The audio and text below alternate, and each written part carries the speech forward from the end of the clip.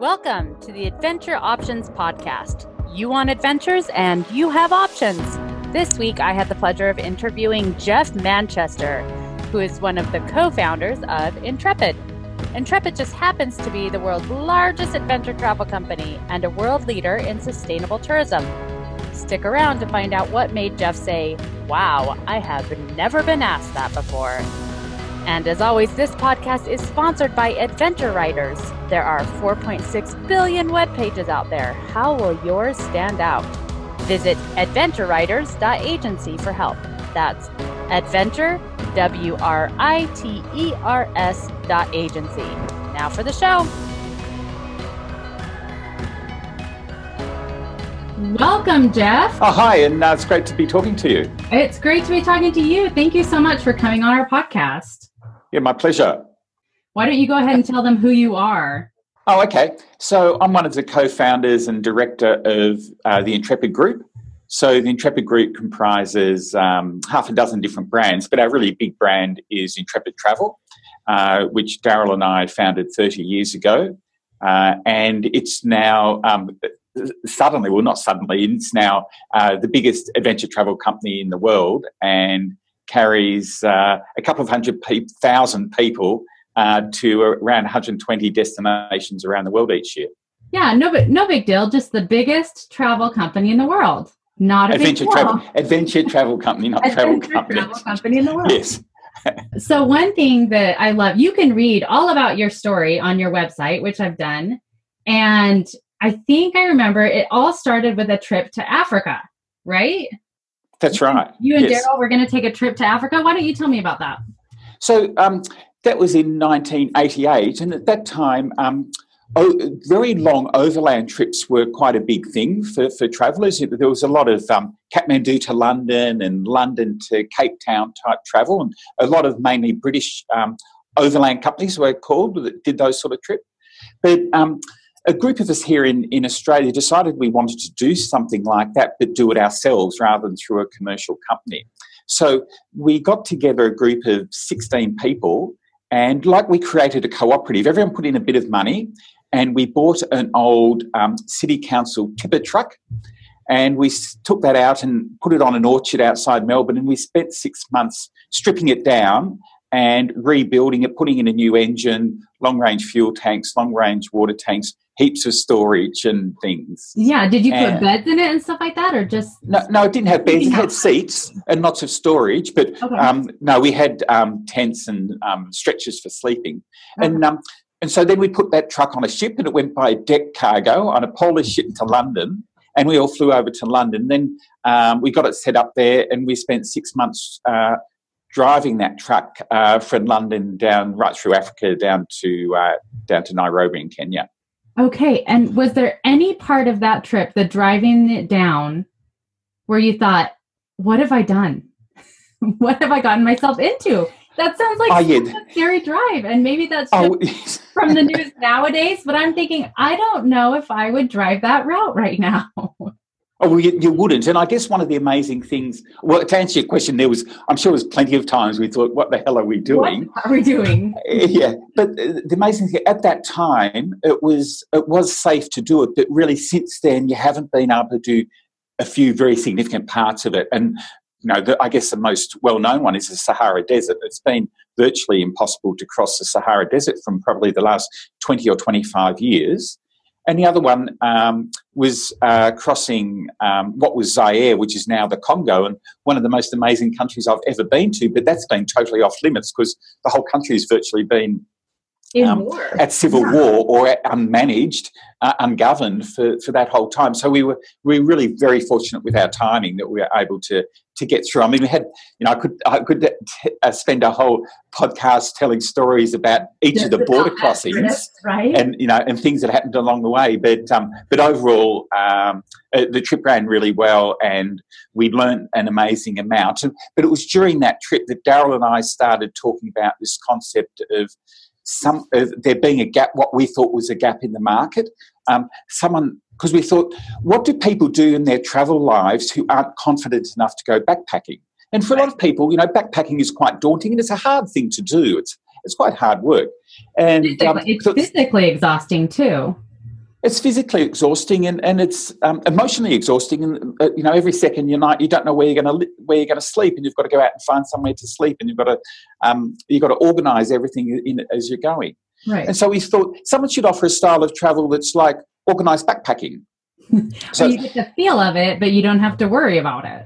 You don't have to worry about it. And not staying at the level of accommodation that backpackers obviously do, the real sleeping type things and the hostels, staying better than that.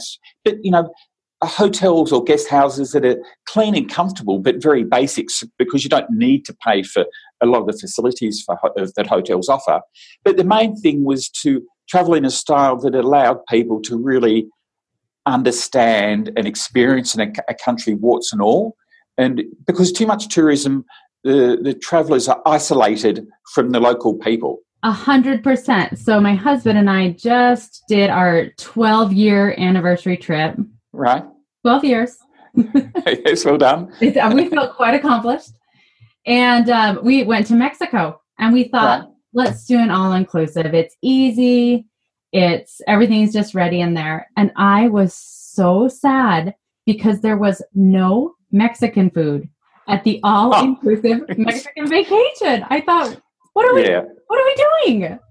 So my husband and I rented a little car, which is scary in and of itself in a foreign country to rent a car and hope for the best. But we decided to just drive out into like the little towns and eat at the little towns and visit with the local people. We both speak Spanish, so we had that advantage. Right. But it just was, it was not what we were expecting when we were thinking Mexico. And nothing against all-inclusives. They can be very relaxing, but I understand what you're saying. Something that actually connects you to the people who live there versus plops you in a really nice hotel where you could be anywhere and you wouldn't know it. Oh, that's right. And look, and there's another really important aspect of that to do with the benefit of tourism. So if you go to a place which is an all-inclusive place, it's probably in a property that is owned and run by a multinational company. Right. The food isn't local food, so a lot of it's probably imported. And so there's very little benefit would flow to that community in Mexico from that tourism. Yeah. Whereas when you went and rented the car, you would have gone and stayed probably in much more smaller hotels were owned by families. You would have stayed eating in local restaurants, and the benefit of tourism then flows down to that community. And that's really, really important, especially in these days of the over-tourism where local communities are just getting jack of it because they're getting all the negative side and not enough of the benefit. And isn't that what you call sustainable tourism? Oh, ultimately, that's part of the sustainability of tourism because it's got to benefit the local communities and to be able to be done in the long term because tourism has that risk of losing the social license to operate. It's almost like that in Venice. No one wants tourists there anymore because it's just overrun. Yeah, it's not the Venice of yesteryear. It's not the Venice of yesteryear, that's right. So I want to hear more about your relationship with Daryl, because I think in most of the things that I read online and saw online, you mentioned Daryl quite a bit. So tell me about your relationship with him previous to Intrepid starting and then all the way through Intrepid. Okay, so I guess Daryl and I first met when we were at university.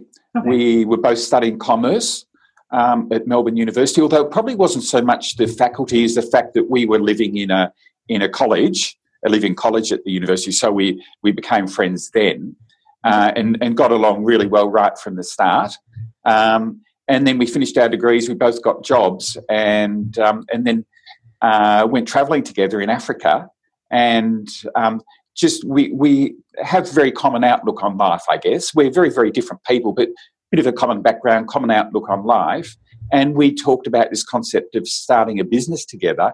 And we both felt like we were the other was someone that they could go into business with. And we did that.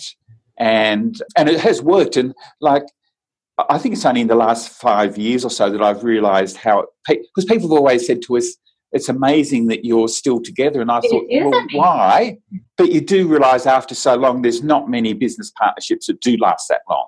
And I think that's what intrigued me about it is I know quite a few business partnerships that have been successful, but they end up breaking up. It's just, it's almost like having another spouse that you have to get along with for a very long time. Yeah, that's right. And I guess it is like that. And I guess we have been very good at not interfering too much on each other's area of the business, and not being too dogmatic. If we disagree in something, just somehow work it out, and not being too fixated on whose idea gets through or who makes the ultimate decision. In the longer term, again, any individual decision isn't necessarily that important.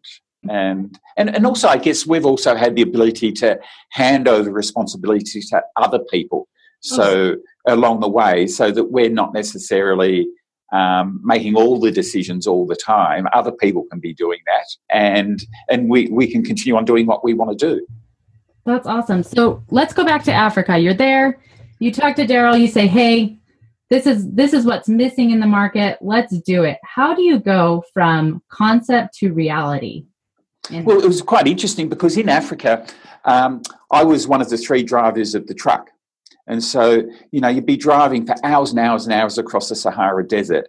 And each day, everyone's sitting in the back of the truck, but each day you'd have a couple of people sitting in the front in the cab with you, and you'd be chatting away. And Daryl had just got married. So occasionally, he and his wife would be sitting there. And we started throwing around ideas of, if we created this travel company, what would we do? And we talked about how, you'd stay at cheap but clean and comfortable hotels and guest houses. You'd use local public transport as much as possible, like backpackers do. You'd create the opportunity to have some organised activities within the trips and some free time for people to go off and do their own thing, so it's not too controlled. And we talk about not rushing too much, because a lot of organised travel is really rushed, and having a bit more time. And what we were actually doing was creating the unique selling points for Intrepid. Without even knowing it. You're building your business plan and your marketing plan without even knowing it. Yeah. Yes, that's right. Because, that phrase didn't exist at that time, and we didn't know what a business plan was, but we had enough time to really talk in a lot of detail about what the business would be, so that when we got back to Australia and decided, yes, we were going to do it, we really knew what we were doing and what we had to do to make it happen. So taking the leap, because you said you had a job at this time, right? No, I didn't have a job. Neither of us had jobs, because both of us resigned our jobs to go travelling in Africa. Do the trip. Okay. Well, so it was a little bit different for us. So we got back from travelling, and it was, do we create a business in an industry we don't know nothing about, or do we go off and get a job? And so it was there. So that's what we had to do. Yeah. So I had to do that. So if you could pick the number one business decision you made that you think benefited your business the most, especially in those early years, what do you think it would have been? The number one business decision we made, which wasn't really a decision in some ways, and it came about because we didn't know anything about this industry, and that is, with most companies that call themselves tour operators, they're not really tour operators, they're really wholesalers in a way. So if you book to go on a tour of Mexico with a tour operator, they won't be operating that tour. A local company in Mexico will be operating that tour. Yeah, they contract. They contract. That's how the industry works. We didn't know that. When we started, we wanted to take people to Thailand. And that's what we wanted to do. And Daryl, who got married, so he had to stay here and do the sales and marketing. I was the lucky person who got to go and be the leader of our groups in Thailand. And that worked. And then we started employing other people to lead the tours. And that was good. And we grew and grew and grew over the years. And in the early 2000s, we got to a stage that we were operating throughout Asia at that time. And we probably had 30 or 40 leaders in Vietnam, 40 in Thailand, 20 in China, leaders in Malaysia, Indonesia, India. And they were all managed from Melbourne. And we could see that wasn't a sustainable business model, having a manager in Melbourne and all the people reporting to them in Asia. So we opened a business in Vietnam, which is like a local tour operator. It's called a destination management company or a local operator. So that business opened an office and employed local people and it started doing the contracting with hotels, arranging the transport, employing the leaders, training the leaders, supporting the leaders, and that worked really well. And so then we did a similar thing in Thailand, and that worked well. And so we started opening these businesses all over Asia, and by then actually other parts of the world. And that created a business model that is barely replicated in the industry. So we're a vertically integrated company where the people who run the tour, who have that really, really important contact with the traveller, our customer, they're one of our people. They're not working for some other company. They are actually us, and that allows us to give the best experience to the traveller that they could possibly give. Well, and it gives you further control over the values of the company. Like the values that your company espouses are also the values that the tour guide is espousing. And I think that's really important. I think that's really cool. Yes, absolutely. You're totally right. And so now we have 21 of these destination management companies around the world, and they operate in more than one country. I think it's about 80 or 90 countries that they run our tours in, and probably carry 90% of our passengers. I mean, there's still plenty of small destinations where we can't justify having one, but probably 90% of our passengers go with one of our own companies and our own leaders. So did you say that Thailand was the first place that you guys... Thailand was our first destination, and I was the leader, yeah. So why not Africa?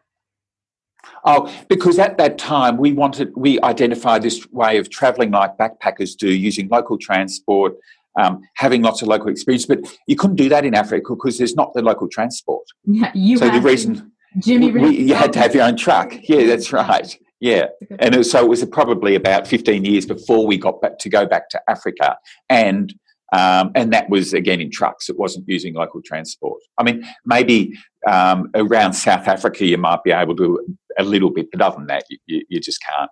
So I think now, since we're talking about Thailand, it would be a good time to talk about your major decision when it comes to elephant rides. Mm-hmm. I watched... Okay, you made me cry, Jeff. Well, sorry. Your company made me cry. There's a YouTube video about the elephant rides I'm sure you're aware of. Yes. That your company puts out, of the reason why you stopped offering the elephant rides. Do you want to go ahead and tell our listeners about that? Yeah, so, we started doing elephant riding right from the very first trip we ever did. And it sounds exciting. It sounds exciting, and it's what people want to do. And in fact, it's not that. It's exciting in the idea that it's a bit terrifying, because you're sitting on this wooden ledge way up high, and you've got to hang on for dear life. Yeah. And it's in the mountains, so you're going either up really steeply or down really steeply. You're hanging on. But yeah, it's a great experience. But from time to time, we used to get people who hated it and really hated the way the elephants were treated.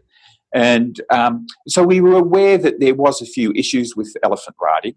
And through we have a foundation, the Intrepid Foundation, and through that foundation we've been supporting an organisation called World Animal Protection. And World Animal Protection and us were talking about what we could be doing, what sort of project we could be doing. And they came up with this idea of looking at the use of animals in tourism in Thailand.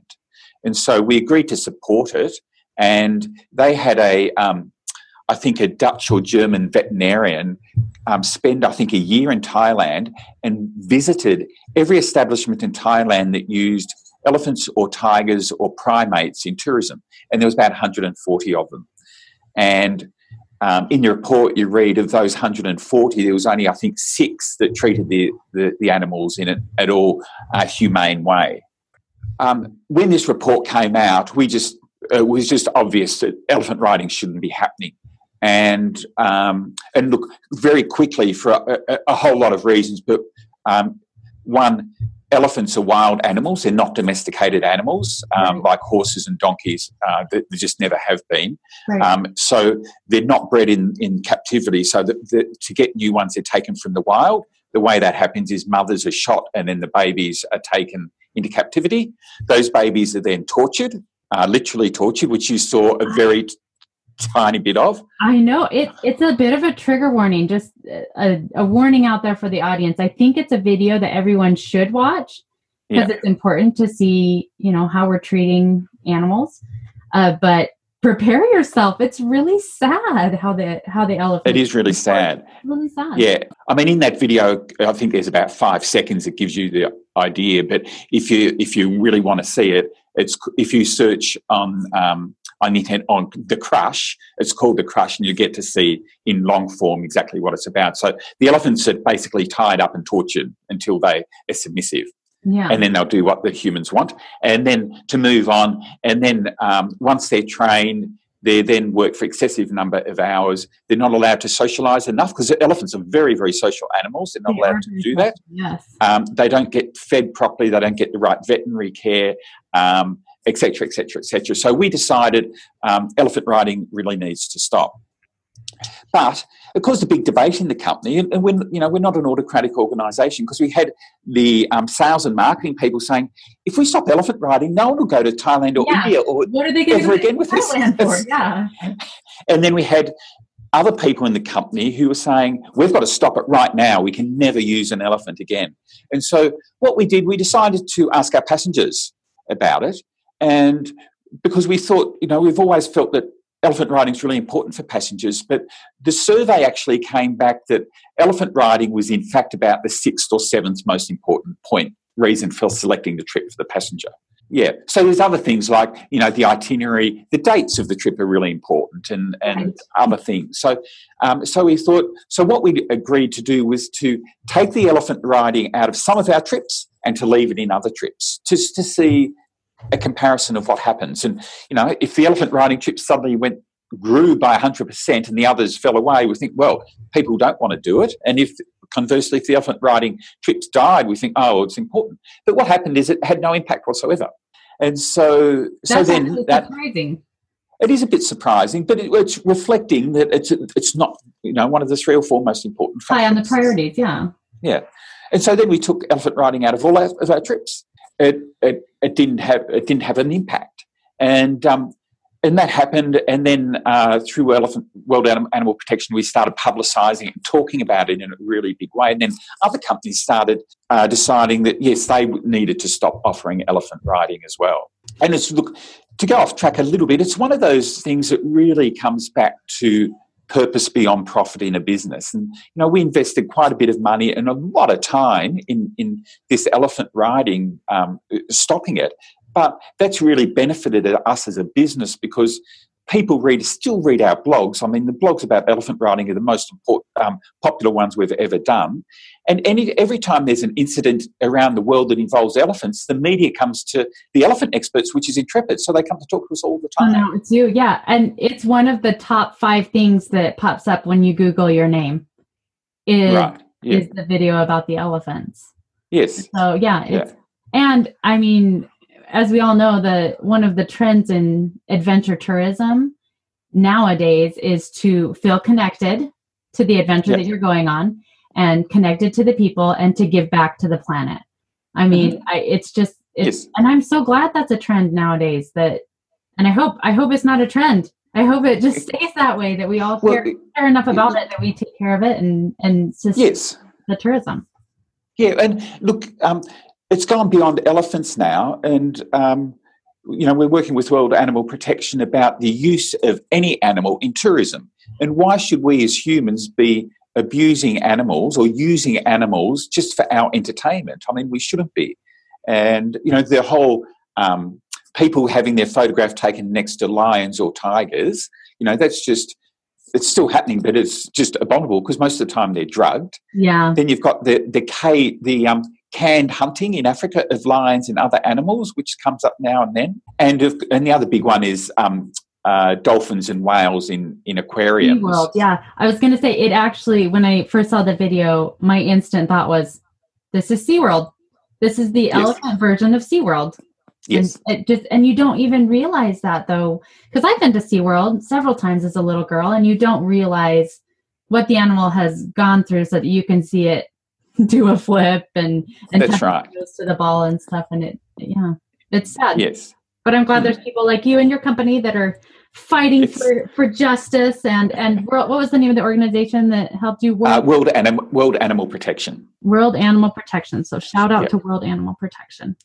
Yes. We're running on the end of our time here. It's been so lovely to get to know you. But if I could ask you to give your one piece of advice to today's traveler, what would your piece of advice be? Wow. My piece of advice would be to try and find things to do that are interesting that aren't the icons, because these days with everything on the internet, it's all about lists of top things to see or do or experience, and it means the icons become much more focused, and everyone wants to go and see the icons. And while they're important, they're not necessarily the most rewarding things to go and see. So we have this issue of needing to attract people to our trips, and you sometimes need icons to attract people, but then we put in all these other things that people enjoy much, much more. And I guess it's like, like going and seeing the Eiffel Tower, or having a cooking lesson and a lunch with a French family. Right. And the Eiffel Tower will attract the people, but they'll much rather they'll much more enjoy doing something with the family. So it's experiencing things rather than seeing things is what people are moving towards, and you need to think about that when you're planning your trip, because you'll enjoy doing things, experiencing things with other people much more than just going seeing the highlights. Now, did you say that because my shirt has the Eiffel Tower on it? Did you see that? No, I didn't see closely enough. Did I maybe subconsciously. The Eiffel Tower with my shirt? That's right. Maybe subconsciously. But it's becoming a huge issue. I mentioned Venice, and Barcelona is another one, in London, these cities where that are becoming overrun with tourists, and they're great places to go, but there's other places that are just as good, if not better, and you might miss out on one thing, or go there and see it very quickly, and then go to the myriad of other places where you can have a better experience with people. Agree with you on that one. That's awesome. Yeah. So to leave us off, why don't you tell us where your favorite non-icon place to be is? Oh, wow. I've never been asked that question. It's a really interesting one. Favorite non-icon place to be? That's really hard. I think it's slightly iconic, but not really. Like, I love going to and walking in Nepal anytime I can, and everyone wants to go and walk to Everest Base Camp, because that's the iconic thing to do. Right. Which is about as far as I think I would ever get, would be base camp. I don't think absolutely. I'd ever get to the point where I could climb up that thing. Well, there's a real question of that. Mount Everest tourism is got a lot going against it, whereas there's lots and lots of other regions of Nepal to go walking, which aren't as iconic, but in a lot of ways more rewarding, and especially in the sense that walking to Everest Base Camp, there's not many communities on the way, whereas if you go to something, I'm trying to think of some of the other areas of Nepal, I just can't off the top of my head, there's a lot more towns and villages that you're walking through, and you're still in amazingly high mountains that for anyone else in the world would just beyond belief. Yeah. You're still going to get altitude sickness. You're still going to get altitude sickness. That's right. The mountains are incredible, but you're also going to have experiences with local communities. So that's a really good one. Yeah. That's awesome. I love that. Jeff, thank you so much for your time. And I wish you the best with Intrepid, and everyone visit Intrepid and go on a tour to Nepal with them.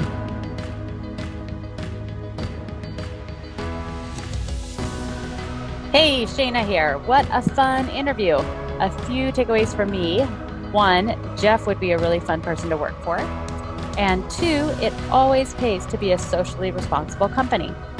As you can tell, I totally forgot to turn my mic on for the interview, but no need to fear. I have course corrected in all the episodes that follow. Visit adventurewriters.agency to join my mailing list and get updates when a new episode airs. Until next time, adios.